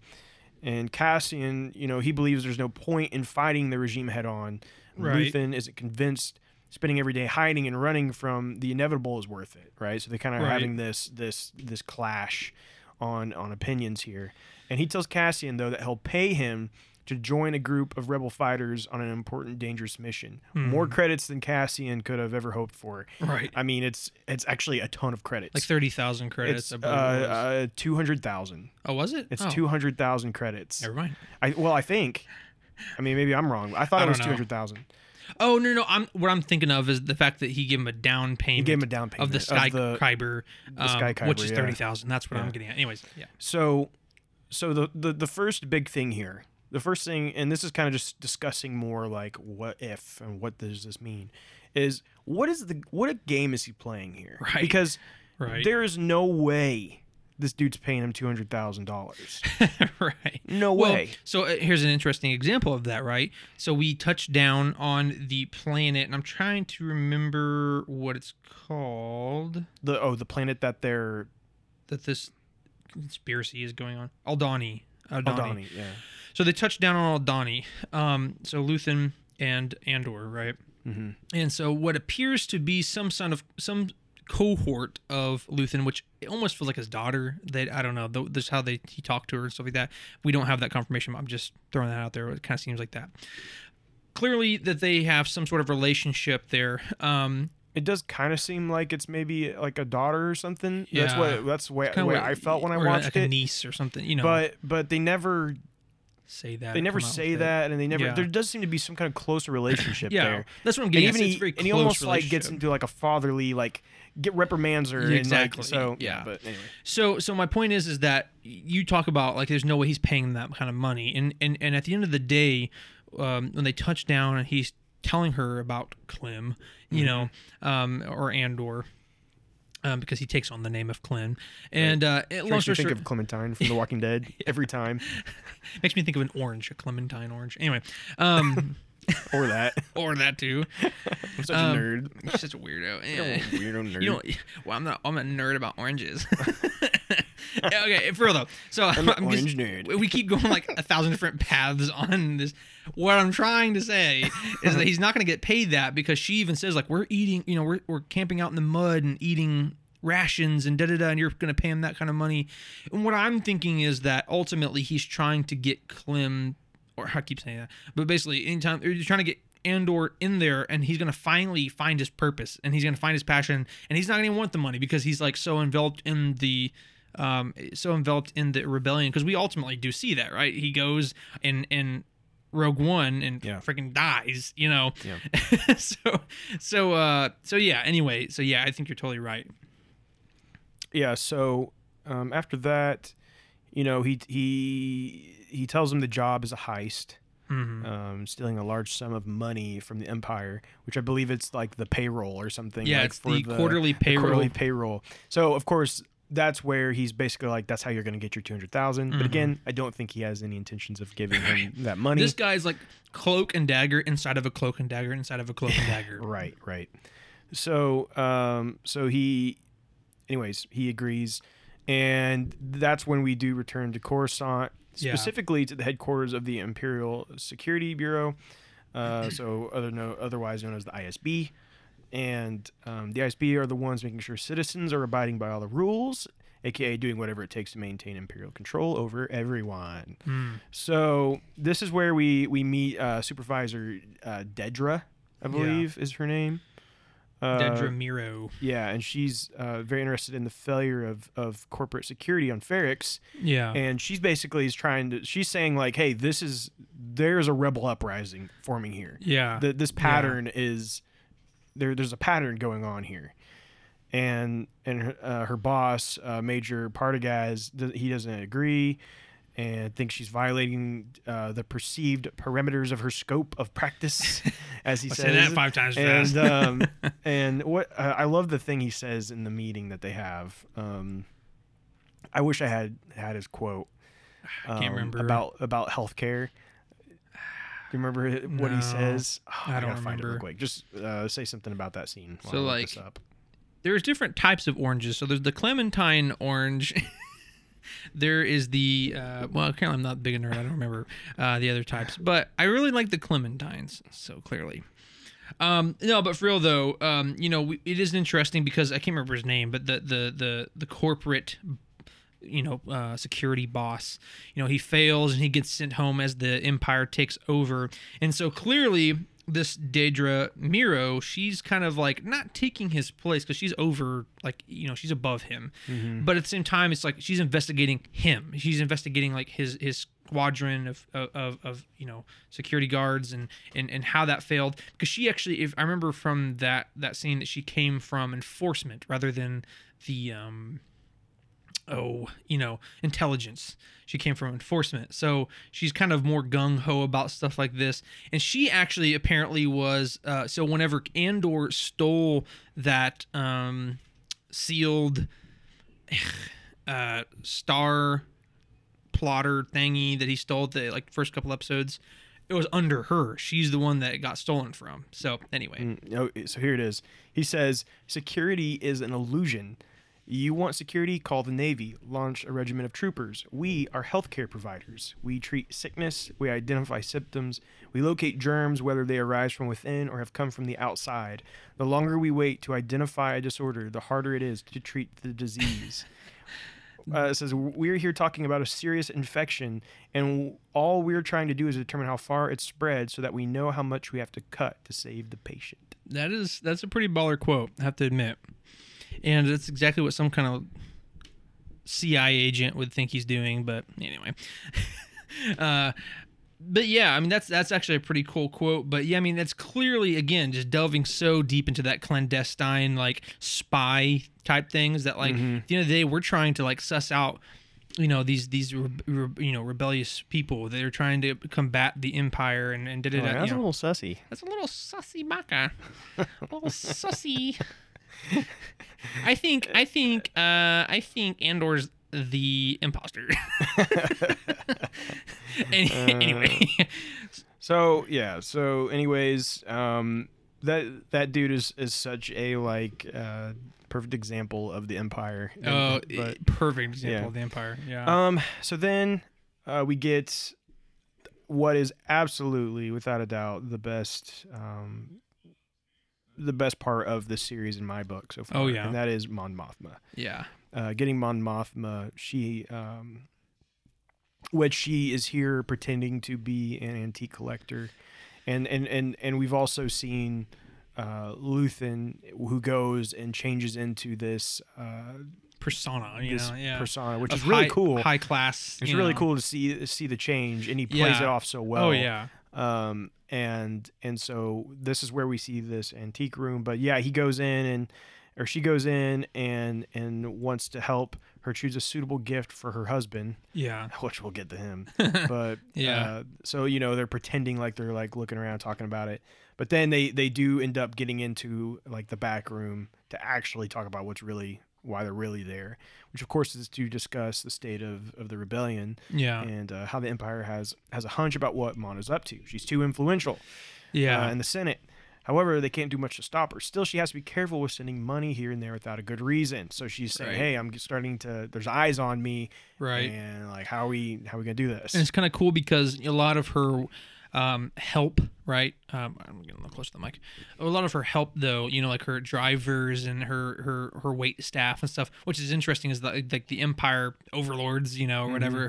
Her higher ups are like forcing them to quit and replace them with other people who are not loyal to her. So, for instance, they go to that, they go to Luthen's or whatever he claims to be called, his antique shop. Well, instead of just being able to outright talk, well, now they have this new driver that was appointed to them by the, higher ups in the Empire, and so they have to be all, clandestine about it. But yeah, so it is interesting to see these kind of like small ways that she's being kind of like controlled and monitored and things of that nature. Yeah. So let's talk about what's in the antique shop. So there's a lot of cool things that when you start to look, and I'd say the biggest one front and center that most viewers at this point will actually recognize is the Mandalorian Beskar. Yep. That is there. Is so that piece. that is something now that a lot of people see and go, oh, right. Yeah, I know what that is. So that would be probably the biggest one that people caught on to. I would assume, this was probably ripped off straight off of Fallen Mandalorian from the Siege of Mandalore, as we know, has already happened at this point. So, so we also see some Sith Stalker armor. That's another thing that we see. Yes. So it is actually, so if anyone is familiar, that armor is popularized by one of the alternative endings on the Force Unleashed video game. So we have Starkiller. We have Starkiller, and at the end of the game, basically you have different options you can take, and if you choose to be the light side, you can become like this, beautiful light Jedi or whatever. But if you choose to go the dark route and kill Vader, I think it is. Long story short, like you get this Sith Stalker armor, which is like grafted to your skin, and it's just heinous looking. But this is very cool because it's not supposed to be his armor, but it's just a Sith Stalker armor in general. But it's a cool kind of nod to some things, Yeah, and it does, and it does make you wonder if there is anything to that, or if it's just for fun. But I usually think a lot of times they do stuff like that for reasons. So they definitely put stuff in for reasons. So we also see a Utapauan monk weapon that they had there, and I think he talks about that. He actually picks it up and shows it to her. Yeah, which of course Utapau is where Obi-Wan was in Revenge of the Sith, and we also see actually one that I really enjoyed was the Indiana Jones whip is there. Oh, so there's some carbonite frozen slabs, and it looks like it's totally supposed to be. It looks like it's supposed to be like a whip, which, again, there's a long history of Indiana Jones and Star Wars like referencing each other and putting Easter eggs and stuff like that, because obviously they're both made by George Lucas, right? Yeah. So it definitely supposed to look like that. And then there's also some tablets that we see, have some carvings and symbols on them, and those are very, very what it appears to be very close to being what we see in Star Wars Rebels, which is the world between worlds, right? The murals that we see there. Yeah, so it has the father, the son, and the daughter, and it has those hands or whatever. Yeah. Yeah. So that is very interesting, and again, I think could be important because we know we're getting Ahsoka, the series, right? Sure. And if you look at a lot of the imagery they've showed us so far of the Ahsoka series, it has a lot of things that look like World Between Worlds, like the background and stuff. So the fact that that's there could means something, right? Right, definitely. And then, of course, something else that we saw was the Jedi and Sith holocrons that are there, which is cool. I feel like that kind of was more prominent in episode 5 than episode 4. But yeah, it was very cool because they did seem to be you do get a much better view of them in a more episode gratuitous 5. shot. But they did seem to like almost more ornate too. If you looked at it closely, when compared to like kind of the more traditional ones that we see in like, we see him mostly in like the animation and stuff. So that could be playing a part in it too. But yeah, it's just interesting. I wonder if there's any history behind that. Why there's like so ornate and why they look so similar to one another with their Jedi and Sith. Yeah, it's interesting. Yeah, and there's a mask that is like Plo Koon's mask. Yes. I don't know what his species is called, but I don't know. Now, it doesn't necessarily mean that it's Plo Koon's, but it would be kind of interesting if it was. Just saying, that would be kind of cool. Yeah, like this is it's the Keldor mask species. This is the mask of the Jedi Master Plo Koon. I think that'd be kind of neat. Yeah, that would be. But obviously, as we know, though, he dies in a fiery plane crash, so it'd be more difficult to I don't to know. get that out. Maybe he really spent time shining it up, but yeah, put some spit on it. Put some spit shine on it, boy. So moving on from that, we follow Mon Mothma to her apartment. Yeah, and this is where we come to the displeasure of meeting her husband, Perrin. Yeah, and boy, Perrin's a loser. He is a loser. and you know what's interesting? I didn't know she had a husband. No, I didn't either. No. Was this? I'm curious if this was ever mentioned anywhere. I feel like as a member of High Council or the Senate, I feel like it's kind of like, it kind of makes sense that she would kind of have to, like, on a societal level. You know what I'm saying? So it kind of makes sense. Like, I'm not surprised, but yeah, you're right. I don't think they ever like specifically mention her. I don't think it's ever been talked about. Yeah. But this is what's, in my opinion, is cool. Here we are seeing Mon Mothma, the leader of the rebellion. Here we are seeing her now, just like in her home, right? She's in her home with family issues. Like, yeah. This is cool. Like, this is the stuff that I'm really intrigued by in this show. And you can clearly tell that this guy, A, he thinks he's a samurai. He's not. But B, he's clearly kind of like, he's like of no importance, but he's kind of riding off of this relationship as a husband of a senator. And he's inviting a bunch of Imperial friends over. Yeah, for dinner. That are like her exact, like, basically her enemies. In the Senate, they're like stymieing everything that she does in the Senate, And so, she's kind of like freaking out about that, but he doesn't seem to care at all about anything really. Right. And then she says that he brought him a gift, and that's like all he cares about at that point is the gift. I heard there's a rumor that you bought me a gift. And she's like walking away already. He's like, I returned it. And so then Luthen, he dropped him off on the planet with Vel, who we talked about a little bit about. There may be some kind of relationship or protege or I don't know, something there. Yeah. But they talk and she doesn't trust him, and basically he convinces her to take him and join him, and so. This is where Cassian meets all of the team and meets the plan. Yeah. So the plan is to break into the Imperial Vault to steal the payroll while a meteor shower of sorts provides them cover. And he's given everything he needs to memorize by morning. They don't have much time. They only have one shot. One thing that this show does that's really cool, and we spend a lot of time here learning the team and stuff at this point, right? And also going into episode 5, we do a lot of the same. It's a lot of downtime with this team that they have, and I'm not even really going to go into everything about the team, right? Because most of them are probably going to die anyway. No, they're all going to die at some point. I mean, I guarantee you, in the next episode, some of them are not going to make it out of this alive. Yeah, someone's dying.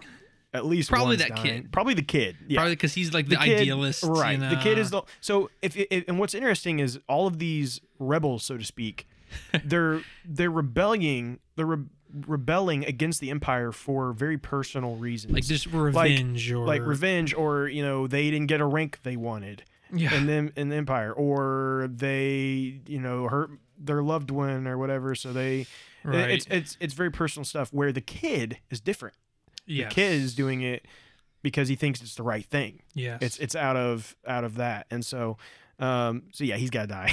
Yeah, my boy's gonna be dead. He's totally gonna die. But I think that part of his death is gonna maybe ignite his the death passion. is going to in ignite the others, passion right? because he talks to Andor in episode 5 about his ideologies and stuff, and I think it in a sense is inspiring Andor, and by the end of it, when he does inevitably die, I think it's going to help push Andor in that direction. Yeah, for sure. I agree. But one thing that I think the show really does cool, and I noticed it, they do it in episode 4, but they really show us in episode 5, and that's when the TIE fighter comes roaring down. Yeah. Okay. Yeah. And it's just one TIE fighter. Yeah. But it's so powerful. Yeah. And it's so like commanding, right? In that scene, and it's so inspires so much menacing. fear, And and you feel it, right? You feel it, and it's like, in other Star Wars things we've seen tons of those, right? Yeah. But what it shows is the perspective Exactly. of that civilian perspective. Yeah, it was of just the a lone person. irony is that they're traditionally seen as so just like flimsy, like cannon fodder. They don't have external shields, right? They're just meant to be firepower sent out there. They're faster. Yeah. Maybe have higher rate of fire, but say that 5 times fast.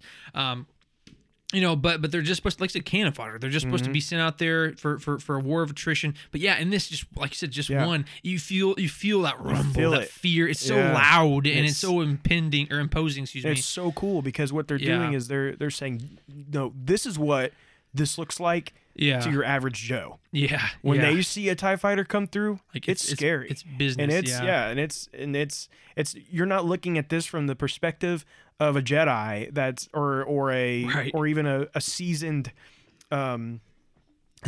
rebel fighter who's been fighting these for years, and they just see them as cannon fodder. Like this is serious business. I thought that was incredibly cool, and I love that. And also Rogue One did some of those same kind of things, right? Yeah, I mean, for example, Rogue One gave us a whole different perspective on the Death Star, right? Yeah. Oh, sorry. I get a tickle in my throat. He's got COVID. So, anyways, with episode 5, we spend most of our time with them just preparing for the operation. I will say right off the bat, I did not find episode 5 near as entertaining as episode 4. Yeah. I think episode 4 was really cool because we got we saw some of these more Star Wars things that we hadn't seen yet, and things. But this one is totally, I don't want to say it's filler, but it kind of is in a sense, because we know that Andor's kind of working in 3 episode arcs, right? So these middle ones, and honestly, it's the same with episode 2. Sure. Yeah. It kind of feels like it's okay. We're kind of just waiting to get to the moment, right? And so we do learn a lot more about the team he's working with and things, but it really, as far as like it goes with Andor, that's all it is. Yeah. Is they're talking about their motives for why they're doing this. Right. Or the plan, like what they're doing. I will say one important part about it, and I think it is going to come into play when we watch the next episode, is when they say, when they ask him about the weight of the carrier or whatever. They talk about like, I don't remember how they say it, but, and then he's like, wait, you guys don't even know? He's like, you guys don't even know how to do this? Like, he's like, what would you have done without me? We would have figured it out. That's what we would have figured it out. And then he goes, well, it's custom made. It's a custom made thing, and you got to do this, blah, blah, blah. So my question is that actually going to be there? Because the thing, like the custom made thing, or okay, I don't know, because he's depending all of this on this custom made thing that they have. Right. So, well, I'm just curious if once they get into it, the thing he told them is going to be there. That's the thing you got to do, right? Isn't going to be there. Yeah, and that's going to throw a big, and that's going to Yeah. mess up everything, because he kind of was like coming off as like, well, I know everything. Because he said like, it's like, I'm going to I have to be the one to pilot. Then she's like, no, I make the rules. Like I said, I am the one piloting. If I'm putting my life at risk, I'm the one that's going to pilot this. So I'm really curious to see if whatever he claims is going to be there is going to Yeah, be there. yeah. It's like a lever or something. I don't remember what Yeah. he said, but True. Now, one thing we've neglected to mention that I just remembered, kind of a bigger part, I guess, in terms of just the character building, is that they actually do have a person on the inside. So it's an actual Imperial officer. right. That is a part of them that's kind of feeding them all this information. So it's Lieutenant Gorn is his name. Yes. Lieutenant Gorn is again, like, he's just an Imperial officer, but he's the one that's kind of helping orchestrate all of this, feeding them this information and doing all this. So that, anyway, that's just kind of a small piece I want to just throw out there, but that's how they're getting this information. But so again, coming back to this though, episode 5, it's just. And I hate to be arbitrary, right? I'm not trying to be like, oh, I don't like, because I'm never like that with anything. But just with this show, it irks me. It bothers me that basically I felt like episode 5's contents could have happened in like a couple minutes. Like, all of this information could have been provided in just a few minutes. And and again, this is the arbitrary part, but part of me is like, with from now on, for any Disney show, we're talking Marvel, we're talking Star Wars, you guys only get 3 or 4 episodes per season, because any more than 3 or 4 episodes, you guys are just gonna blow it up with filler. Like, I mean, consistently. That's how it always is. It's like all of the story can be fit within between 2 and 4 episodes. Yeah, I will say, I totally get where you're coming from, but with this, I'm kind of okay with it. Yeah, We're getting these 3 episode arcs. We're getting downtime where they're, and for example, we get the scene with what's his name? Karn. I can't remember. Which He's one that is. the corpo officer. The one yeah. that gets booted. Yeah. So he goes in this episode, he goes home to his mom. Okay. And She's Italian-American. I really like this scene. And so, she's just ripping into him. And immediately you realize, oh, this guy is who he is because of her. Because of his horrible mom. Okay? Like, that's why he's the way he is at this point. And so he's sitting there and she's just like, beat him up. But it kind of goes that he's kind of a big kid. Because he's sitting there and she's ripping into him. And she's got she's literally pouring cereal, bro. She's pouring cereal for him, cereal. Right? She's pouring cereal. And I want the cereal. Like, somebody tell me what it's at. It's like blue Cocoa Puffs or something. And, yeah, and then like they blue get the and blue black, and they pour the blue milk in, which I loved. That was good. Yeah. But and he's just sitting there, just taking this beating from his mom, and then he's just like picking up one piece of the cereal. He's looking. Like, at I wish like, I would have known you when you was at your prime, so that I could at least have been sustained by the memory of your success. Like, dang, like this guy is. And this guy's so close to just being a serial killer at this point. But Andor is his, like, that's who he wants to kill, right? That's his, and we'll see how that plays into it. But clearly, like, he wants Andor to die. Oh yeah, because he's just staring at his hologram. Do you think there's anything to this Uncle Harlow? So that was an interesting part. So she said, I'm gonna have to call Uncle Harlow, see if he can get you in or whatever. Yeah, and he's like, oh no, don't call Uncle Harlow. Yeah. But clearly, well, she does call him. She does, and he gets him like posted somewhere, some random hotel or whatever, right? As his headquarters. But yeah, because he even he mentions, he's like, well, do you think that he would even remember who you are if you called? So naturally, I immediately think, oh, he's got to be part of the Empire. Sure, Uncle Harlow's got to be in the Empire. Oh, yeah. Karn's going to end up as officially a part of the Empire in some low position, which we know he did, right? But he will somehow end up back dealing with Andor, which is what he wants. Right. So I figure that's going to be the case. But yeah, if anyone finds out where you get that cereal, send me a link. I want that cereal. Exactly. I want to eat some blue milk puffs. Yeah. So we'll go ahead and kind of close her out. I think we're at almost 2 hours. So I mean, unless you have more to go. I do have one more thing we got to talk about. Okay. I do have one more thing, and that is that the Mon Mothma home scene of this episode. Oh, yes. Where we then get another surprise. Yes. Mon Mothma also has a daughter, and she's just as crappy as her dad. Yeah. But here's funny thing, and it's kind of an interesting, like, peek into reality, honestly, of how someone who like Mon Mothma has such good intentions that she's pouring her life into this burgeoning rebellion that she's neglecting her own family, and because of that, her daughter resents her for it. So that's where it gets interesting, right? She says she wants to take her She wants to take her to school or something like Some- that. Something like that. that, right? Yeah, I think it was. She I said don't I know have no what they called early it, classes. but or she wanted whatever. to take her somewhere. Yeah. And she was like, basically, her and the dad were both like, "Oh, so what are you really doing? Yeah. Like, how is Like, this? how is this benefiting you? Why, is this a photo op? Or you just trying to like make what are you? people who, look at who you? do you Whatever. want to see you? Something of that nature." And she's kind of taken back and like, "Oh, I'm hurt." But Yeah. I had the thought, well, but what is it? But yeah, You know? because at the end of the day, right, she's trying to make sure, could it be that she's trying to make sure that she's seen with her daughter because she's in this location, she's in this area Yeah, out of yeah, her yeah. way Right. because she's with her daughter? So that does beg the question of like, was Mon Mothma? Was it kind of true? Was it true? Yeah, Was she? yeah. Was there some Yeah. motivation, or was she really wanting to take her daughter? I'm kind of honestly leaning more towards there was some kind of motivation there.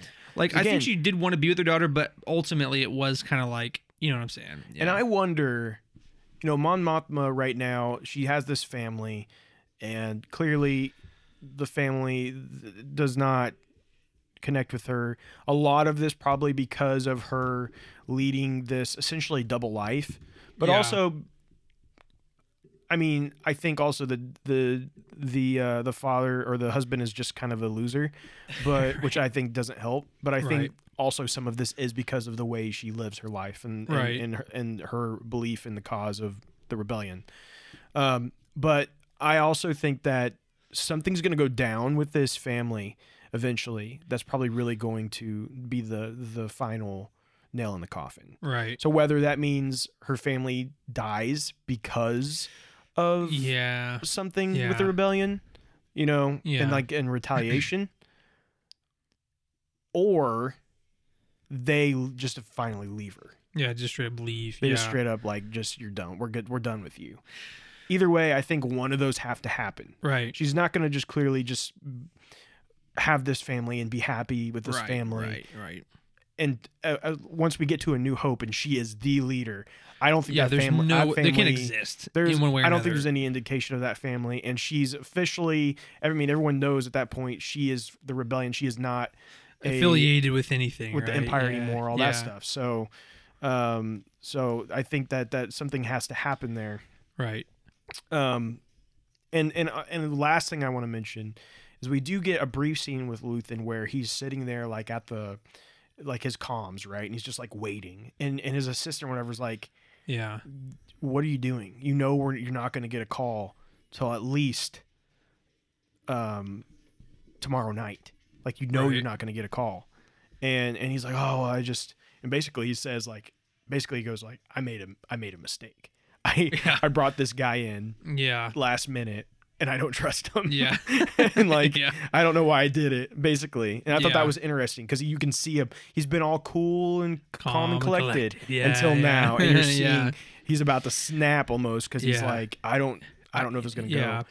And it's interesting because, again, as it sounds like, actually Andor is like an integral part of this. Like, they couldn't have done it without him, or wouldn't be able to do it without him. I think, again, I think it reinforces the thought that Luthen is so. What am I trying to say? Like, he's so adamant about this. Like, he's so concerned. That's what I'm trying to say. He's so concerned about this because I think that girl's his daughter. I think, because if it was just random people, I think he would be concerned because it is the starts of the rebellion and stuff like that. But they are pawns in his tool belt. But I think he is that concerned personally, just because what I'm It saying. definitely seems there's some kind of relationship there. Yeah. I don't know if it's daughter. They technically have last names. That doesn't necessarily mean anything. Yeah. Wow. Yeah. But based off what their names are right now that we know, they have Yeah. different. But yeah, we'll see as things go. I think next episode could be a really good one based off. Sure. We know they're going to go with their big plan.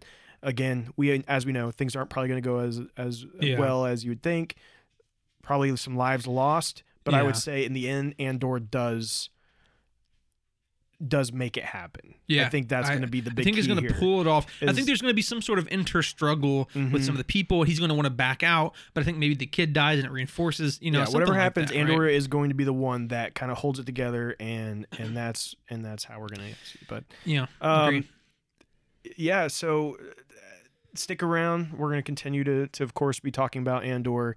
We hope you guys enjoy this episode. I know it's been incredibly long, but we had a lot of good discussion. Hopefully you find it good. Yeah. And, you can always skip around if you don't want to hear everything we have to say. I mean, that's up to you. I know I do. So.